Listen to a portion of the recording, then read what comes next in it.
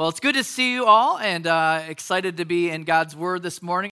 Well, as you notice, even on the screen, we're in this series called Asking for a Friend, and the idea behind this series is we're wanting to address some of the questions that maybe you've had in interactions that you've had with people that are kind of wrestling through their faith and kind of what they believe about God, and is he real? How's he relevant? All these different questions. We typically work through books of the Bible. If you've been here a while, you're like, this is very unusual, because we basically just pick a book and kind of work our way through it. But I also believe that it's important for us to address some of the things and mandates in Scripture. I think of 1 Peter 3:15 says, always being prepared to make a defense to anyone who asks you for a reason for the hope that is in you, yet do it with gentleness and respect. So my heart in this series is to help us, to equip us to be better able to give the hope for the reason. Why are you holding on to this Jesus? Why are you holding on to this God when there's all these different questions that are looming out there? And so my hope is for the believers in the room to be better equipped to respond to some of these interactions. But then twofold is also for maybe that somebody's in here that's been wrestling through some of these questions themselves. And maybe this might be the hurdle that they've had trouble getting over. So my hope and prayer is twofold, that equipping us and also maybe even allowing us to overcome some of the things that have kept us from embracing Jesus Christ. Let me pray before we introduce this morning's topic, though. Lord Jesus, we thank you for this opportunity to gather and even to put the spotlight on you through our song and through our worship and even in our giving and the faithfulness there, God. We ask now that you'd speak to us through this study, that you'd equip us and prepare us to gently and with respect be able to interact with the world around us that's hurting and asking tough questions. And I ask that you'd move in this time together, that your Holy Spirit would be present in this room, meeting us exactly where we're at with our questions, that this wouldn't be for the person down the road, but this would be a specific word for us. We invite that in Jesus Christ's name. Amen. So this morning's topic, and you've probably maybe seen it already in your bulletin there, is asking for a friend. And the question is, if God is good, why so much pain? If God is good, why so much pain? And that's a question that's fairly natural to ask when you're looking across the horizon and all the different things that people are dealing with and addressing. You turn on the evening news, you're like, that's definitely a relevant question. Why so much pain? But it's not just a natural question, it's also a personal question. So I know even in this room right now, there's people that can specifically point to questions in their own life. Why am I going through this? Why am I experiencing this? So it's not just big picture, it's also personal. And so we're wanting to tread lightly on this topic, I would suggest, because it's a dangerous topic to come to conclusions too quick on. If you remember a couple years ago, we did a series working through the book of Job. It was called Blindsided. And the Blindsided, and if you're comparing pain resumes, Job really had an impressive resume. He had experienced a lot of miserable stuff, and his friends weren't the best because they tried to rush to the why question too quickly. The dangerous thing of going too quickly to the why question is we're not always fully aware of all of the factors in your circumstances. We're limited by time and being here in the moment. You're like, you don't get to see the big picture. And so for us to rush too quickly to the why question, I think can be dangerous because you're not necessarily going to come to the right conclusions on your own. It's also dangerous anytime you're trying to speak for God. That's can get us into trouble when you're like, God's like, I don't need you to answer that question. I'll deal with it. And so as Job's friends learned, the why question's not the best. And so this morning, we're going to approach it a little bit differently and try to take a perspective. The same thing that they did in Job went to the 1,000-foot view, the big picture, different factors that are in play that help us make sense out of our pain. Not necessarily answering for every person specifically, but some different factors that should be considered when you're wrestling through your pain. Hopefully that'll make sense as we work through it. The first one is this. You see it there in your notes, the 2 words, and we've just off this Genesis study of free will. Free will. In Genesis, we determined to identify that our God, in his unbelievable wisdom, made the decision to give us, instead of making us robots that had to follow him, he gave us free will to decide whether or not we would follow his leadership. That was part of his initial design. But with free will, there comes with that the decision, once you've chosen one route, to go outside of his plan and outside of what's best. There are ramifications of going outside of those boundaries. When you go outside of the boundaries, you got to expect that it's not necessarily going to go well for you. That's part of the perspective of big picture that's important for us to get. My son, for Christmas, his one thing on his list, he's really into some gaming stuff, so he has a computer, and he wanted to get a new motherboard. I don't even know what a motherboard is. And a new casing that had lights and fans and all kinds of stuff going on in this thing. And he was committed, though, because all we did is went on Amazon and clicked, and he got all this stuff. He had to take apart his entire computer and just rebuild this whole thing. And guess what he used to do it? YouTube videos, basically for hours. It was literally days in our house. It was all spread out across our dining room table. He's reassembling this computer. And what I was so proud of him for doing is every single step he checked, he double-checked, he triple-checked, because he understood a simple principle that's relevant here. If you don't do it well, if you don't do it within the manufacturer's way of doing it, you can't cheat it. You know, like this thing will blow, like you blow your motherboard. That sounded. Anyway, that's the idea. This idea of messing this thing up if you don't do it within the parameters is what my son understood, and so he checked and double checked, triple checked, and I was thinking about that for us to understand that perspective that sometimes. And I'm not saying all the time, sometimes our pain is directly related to going outside of his parameters with free will. He uses them there for us to be able to say, whoa, I gotta get back on course. I typically take the drive in the mornings between Thousand Oaks, where we live, off of Moore Park Road, and we drive in, and there's this section right when you're just getting past the 23, and there's in the mornings where the sun is just directly hitting the road, and you're literally blinded. You're like, I can't see. There's like 6 lanes. Anybody take this drive? There's like 6 lanes, and you're like, it's kind of a free for all. You're like, I have no idea where the lanes are at. You're like, just close your eyes and hope for the best. And so I don't really do that, But what they have on there that's kind of cool, they've put these in the roads, is they have those little knobs in the road that what happens when you start to go a little bit to the right, a little bit to the, you're like, and you're like, oh, I got to go over here. You go a little bit too far that way, and you're back over there. That's how I make it to work every morning. It's kind of a faith adventure. And so I was thinking about that. I'm like, that's the explanation. We might not be able to, with our limited vision, be able to understand it, but when you get off the rails, you're like, oh, that's part of the free will thing. When we make decisions outside of his parameters, often pain are those little bumps that say they're kind of, if you think about it, of kind of an alert mechanism, if you will. Whoa, get back on track. Get back on track. And here's the thing to help us also make sense out of it. You're not just influenced by your free will decisions. You're also influenced, here's where the game gets interesting. You're also influenced by the free will decisions of others around you.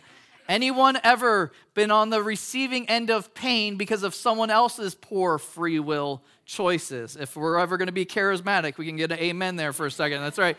This idea, this picture of going outside of those boundaries, not just our choices, but those around us, so many things, if you actually isolate them and you're like, man, why am I going through this physical thing? Why am I going through this mental stuff, this financial stuff? So often it's linked to the whole free will system that we're a part of. So there's the first one. We're going to move along.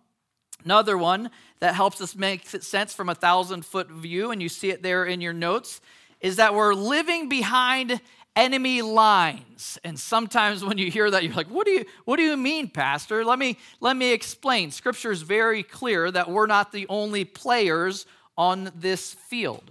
You're not the only ones involved in this. In fact, in our study in Genesis, we're introduced to another character by the name of Lucifer or Satan. You see, that angelic beings had the same free will choice that we had to either follow God's leadership or go their own direction. Well, they chose, a third of them chose poorly.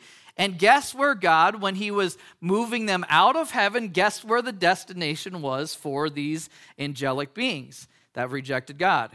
Here, right here on earth. Isn't that great? You're cohabitating with fallen spiritual beings. In God's wisdom, he allowed Satan to be a voice in the decision-making process for mankind, whether or not to follow God's leadership or go their own way. Satan nudged us a particular direction. It didn't go very well. You remember? With Adam and Eve. What that did was that then from that moment forward, that ushered in his combative role with mankind from then forward. For us, when we're trying to make sense out of our pain, it's important for us to understand what 1 John 5:19 says, the whole world lies in the power of the evil one. He's here, and he wants to deceive and destroy and do everything possible to destroy and come after mankind. 1 Peter 5:8, be sober-minded, be watchful. Your adversary, the devil, prowls around like a roaring lion, seeking someone to devour. He's not just going around aimlessly. He has an intention. He wants to seek to devour. He wants to destroy. For the believer, it's one agenda. For the non-believer, it's another agenda. For the non-believer, he wants to keep somebody as best as he can, angry at God and rejecting the provision of Jesus Christ. For the non-believer, he wants to get us to say, shake our fist at God in our pain and saying he's cruel and unfair and uncaring. He wants us to come to that conclusion.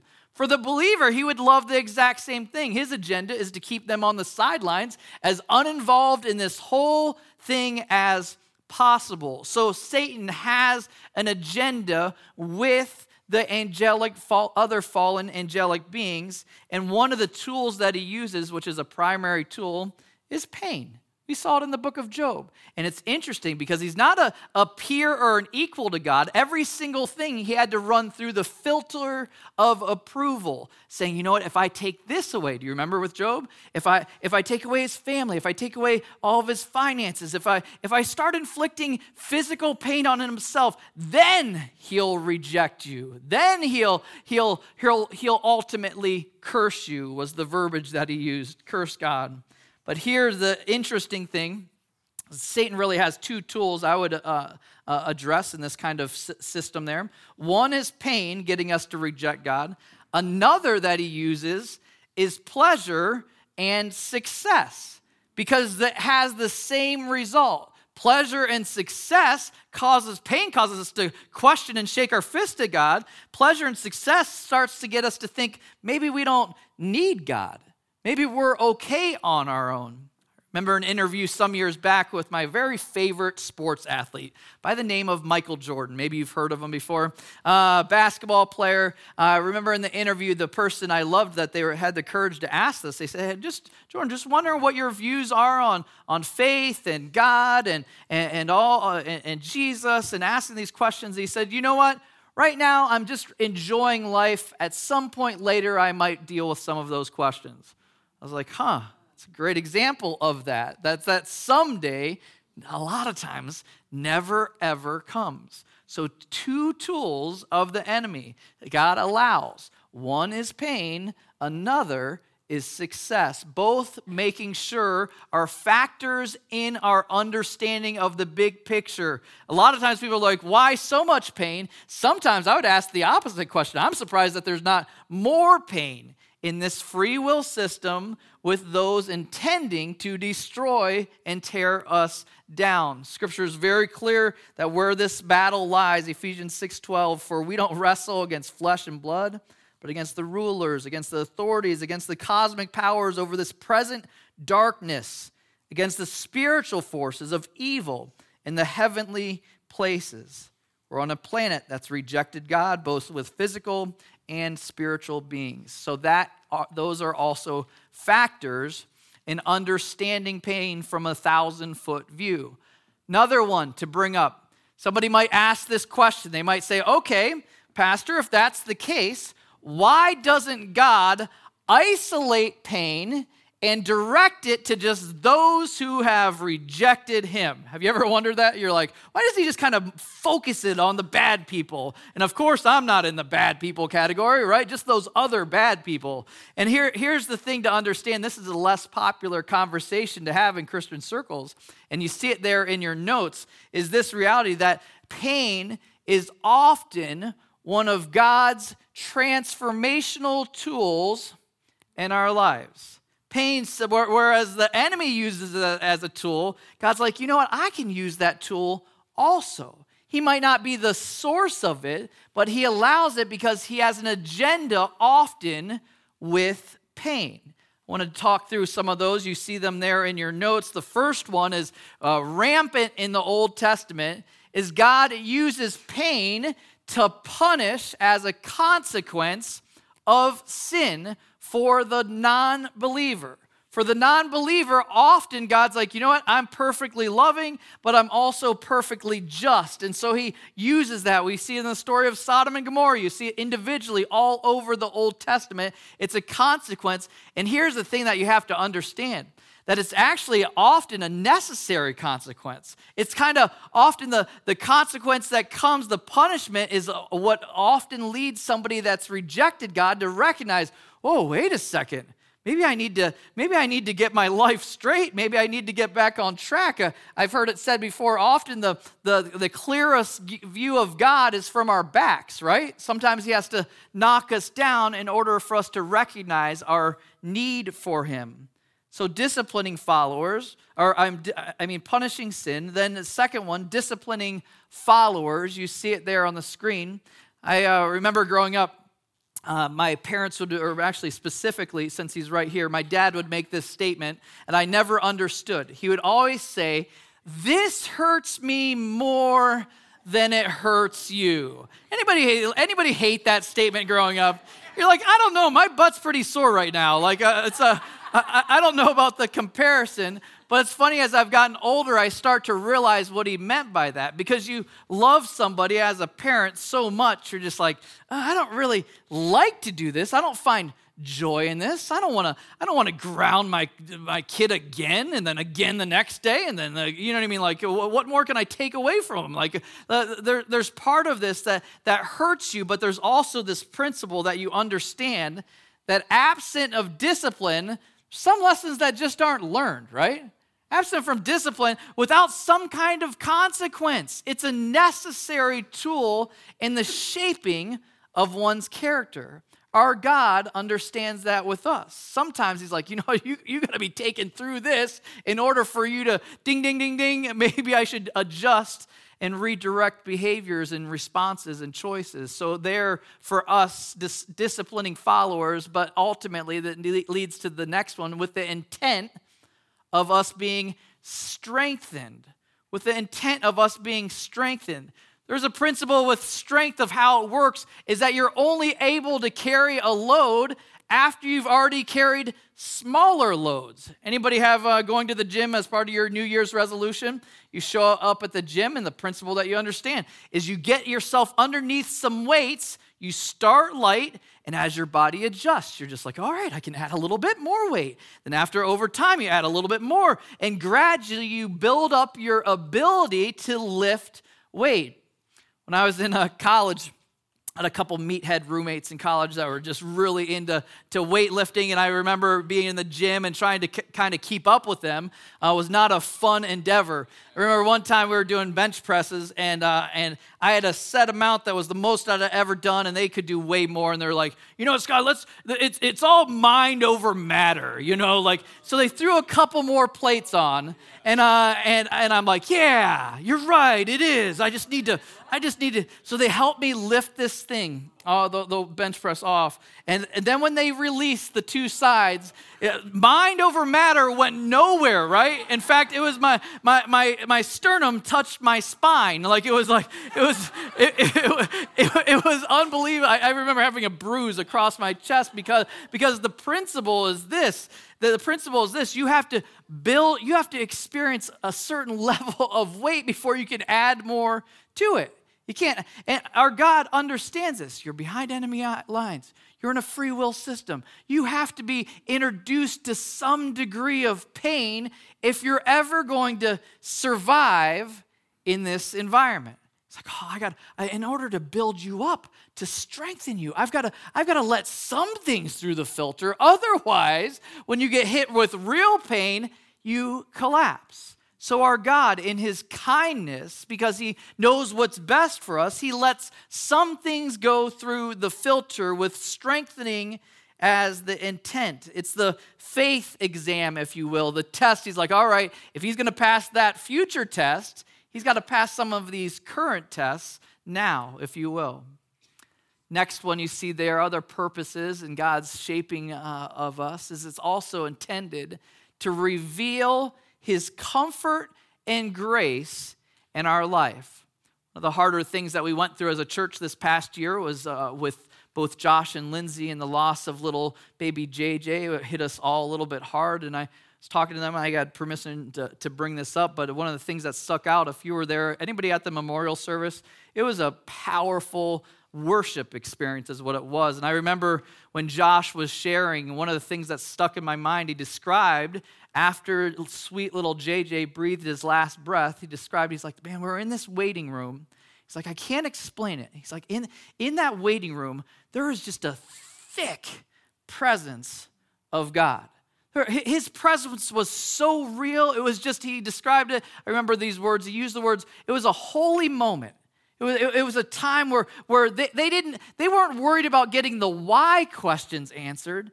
They just needed an encounter with God. Sometimes for us in our pain, God uses it. He's not saying, I'm going to do this to you, but he's saying, oh, please, I want you to find me to be your source of comfort, to be your source of strength, for you to meet you in this place and to find him sufficient. Because he is sufficient in whatever we're going through. So as unpopular as it is, he's like, you know what, I'm allowing this to happen because I want you to come to me and find me as that source of strength, of comfort. He draws close to the brokenhearted, is what God's word says. On that next one there, the fulfill heavenly purposes, the reason I jot that down is because there's some things that when you're going through it, and here's the important thing to understand, that you're like, the reason why, I have no idea. Some things it's important for us to just say, you know what, God's got the big picture, and again, the trust exercise, he's got the big picture. He knows, I don't know. It's important for us to acknowledge what our place is in making sense out of this, and sometimes it's like, you know what, I submit. It's a trust thing. I'm going to just remain under this and wait for him to turn something terrible and make it good. And ultimately, that's what's coming at the end of the road for the follower of Jesus Christ. Sometimes when we're going through pain, we look at a list like that and we're like, wow, I wonder which one he's doing in my life. Anybody like that? You're like, I wonder, here's what I think. I was kind of stewing on this over the last couple days. Here's what I think. I think the best approach for that is go through the list and say, I think he's trying to do all of those things. For us to discipline anybody, if he wasn't disciplining one specific sin, it could be something else. It's kind of like when I get a speeding ticket, and I can't get mad at him even if I wasn't speeding, because I'm like, well, I was 5 minutes ago. And so like it's this idea of like, hey, allow it to be some degree of discipline, to put your eyes a little bit more focused on some areas that you're struggling in. Maybe allow it to be that. Was he intending for it to strengthen you? Yeah, allow that too. Is he wanting to reveal his comfort? Yeah. Is it a trust exercise? Yes. There's the wonderful thing about how God uses these things. You don't have to be picky in which one you're wanting to see him do. Pick all of them, go with the full package there. There's a couple thoughts from my meditation on that this week. Moving on, a couple more big picture views. You see it there in your notes, demonstrate superiority of a life with Christ. One of my pet peeves, maybe you experience this too, is when someone comes up to you when you're in the middle of a miserable time and they make this statement. They say, I know exactly what you're going through. Don't you hate when somebody says that? And then they go on to share an example of something minute in comparison. You're like, oh, wait a second. You're like, I don't know, you stubbed your toe, and and so here's the thing that I love about that. I love about our God when he makes that statement, it's actually true. It's actually true. When he says he's a high priest that can empathize with the things we're going through, it's because he is. Look at his pain resume. Think of all the things he went through while he's here, the rejection, the suffering, the physical pain, you name it, the checklist, he can make that statement. So when he says, I know exactly what you're going through, the answer is like, yeah, he does. He's qualified to make that statement. And he promises not just that he's been through it, but man, I'm going to walk through this with you. I'm not leaving you. These things aren't separate. I want to walk through the worst stuff, and I want to be there right in the thick of it with you. He's not somebody that's gotten clear and is like, all right, I'm done with that. He's like, no, I want to go back through it again with you. I love when Paul asks, he says, who shall separate us from the love of Christ? Shall tribulation, distress, persecution, famine, nakedness, danger, sword? He answers his own question a couple verses later. No, in all these things, we are more than conquerors through him who loved us. He wants to walk through you and see you conquer, see you on the other side of it. Demonstrate the superiority of a life with Christ as opposed to a Lone Ranger approach. You notice that, and you can all identify this. When you see somebody going through pain, you can tell the person that's trying to do it on their own, and you can tell the person that's really leaning in. Somebody that's taking God up on his offer. Somebody that's trusting in him, that's calling out to him, that's doing the adventure, because our ears tend to perk up when somebody's going through pain, right? You notice all of a sudden the things that are said.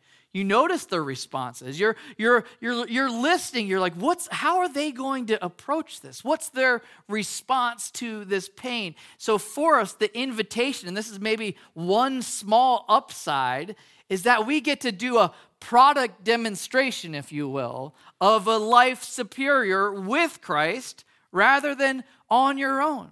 This whole product demonstration, I jotted that down this week and it flooded back memories. Anybody ever get snookered into some of the TV late night things or Facebook things for sale? And you're like, man, that looks awesome. Like, I want a knife that can cut through a shoe. You know what I mean?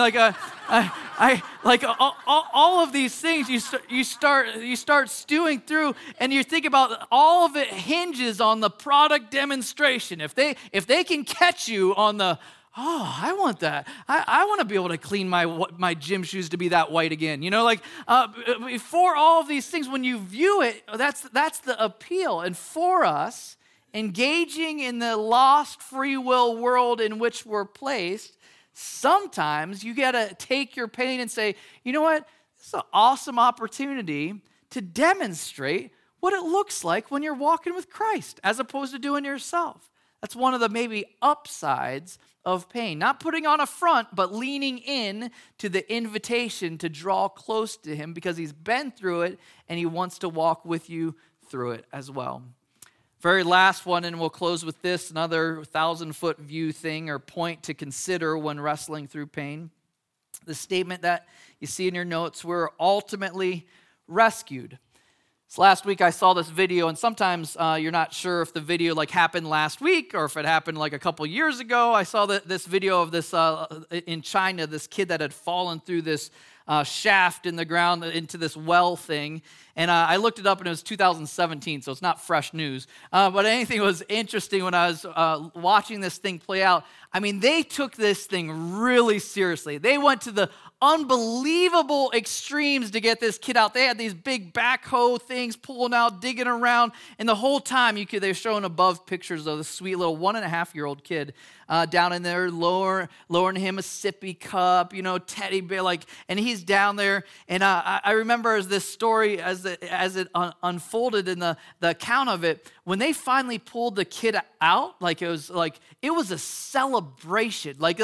Non-expressive people were going crazy, over, because they showed the picture and they zoomed in as they're handing this little kid back to the mom, and you're like, oh, this is the best. But what I also noticed that maybe others may not have, that kid on the other side of whatever the 36 hours he was down there, I mean, he was beat up. I'm seeing bruises. He's dirty. It was rough. He was gonna make it, but there was no denying that he came out a little bit worse for the wear. You know what I mean? He wasn't exactly fresh and spunky on the other side of this experience.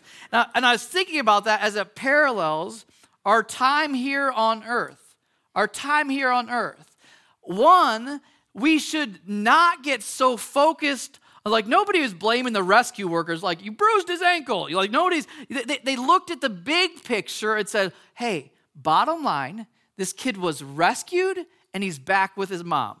For us, when we're looking at this perspective, in 100,000 years from now, if we've embraced Christ, we look back on some of these different things that we currently describe as pain, I think the focus isn't necessarily going to be on the bruises, as they're legit bruises and nobody's taking that away, but the focus is on the rescue and what's on the other side of that. For us to keep that big picture perspective that we have a God that loved us enough to come down into this broken, fallen world and come on a rescue mission that was literally fatal for him. That he came down, lived the perfect life, died on a cruel cross, rose again, providing the rescue plan to be pulled out of that well. And for us to understand that when we're trying to make sense out of our pain, I think is an important component of one of the different aspects of understanding our pain. I'm very empathetic and sympathetic to people that are going through something right now. When I talk about pain, some people in here are just like, Scott, you don't get it. You didn't address my point. You didn't hit on that.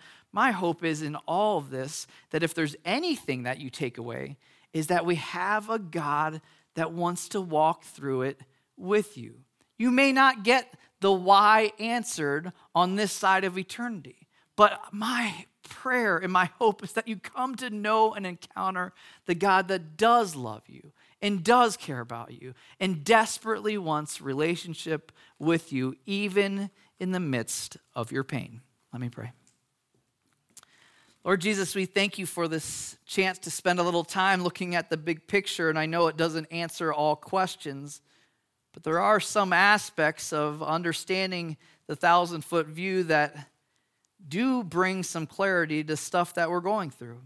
So my hope and my prayer is that you'd meet people, as I prayed in the beginning, with some of those answers, and they'd find you to be sufficient, for you to be the comforter that you promised to be. I thank you for this opportunity to be together. Thank you for this community and the invitation that we even have to go through things together. You provide that. God, you're so good. We love you and praise you. In Jesus Christ's name, amen.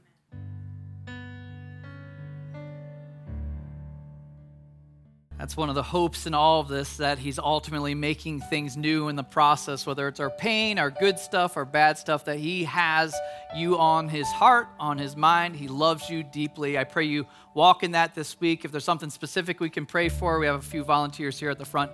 God bless you. Have a great week.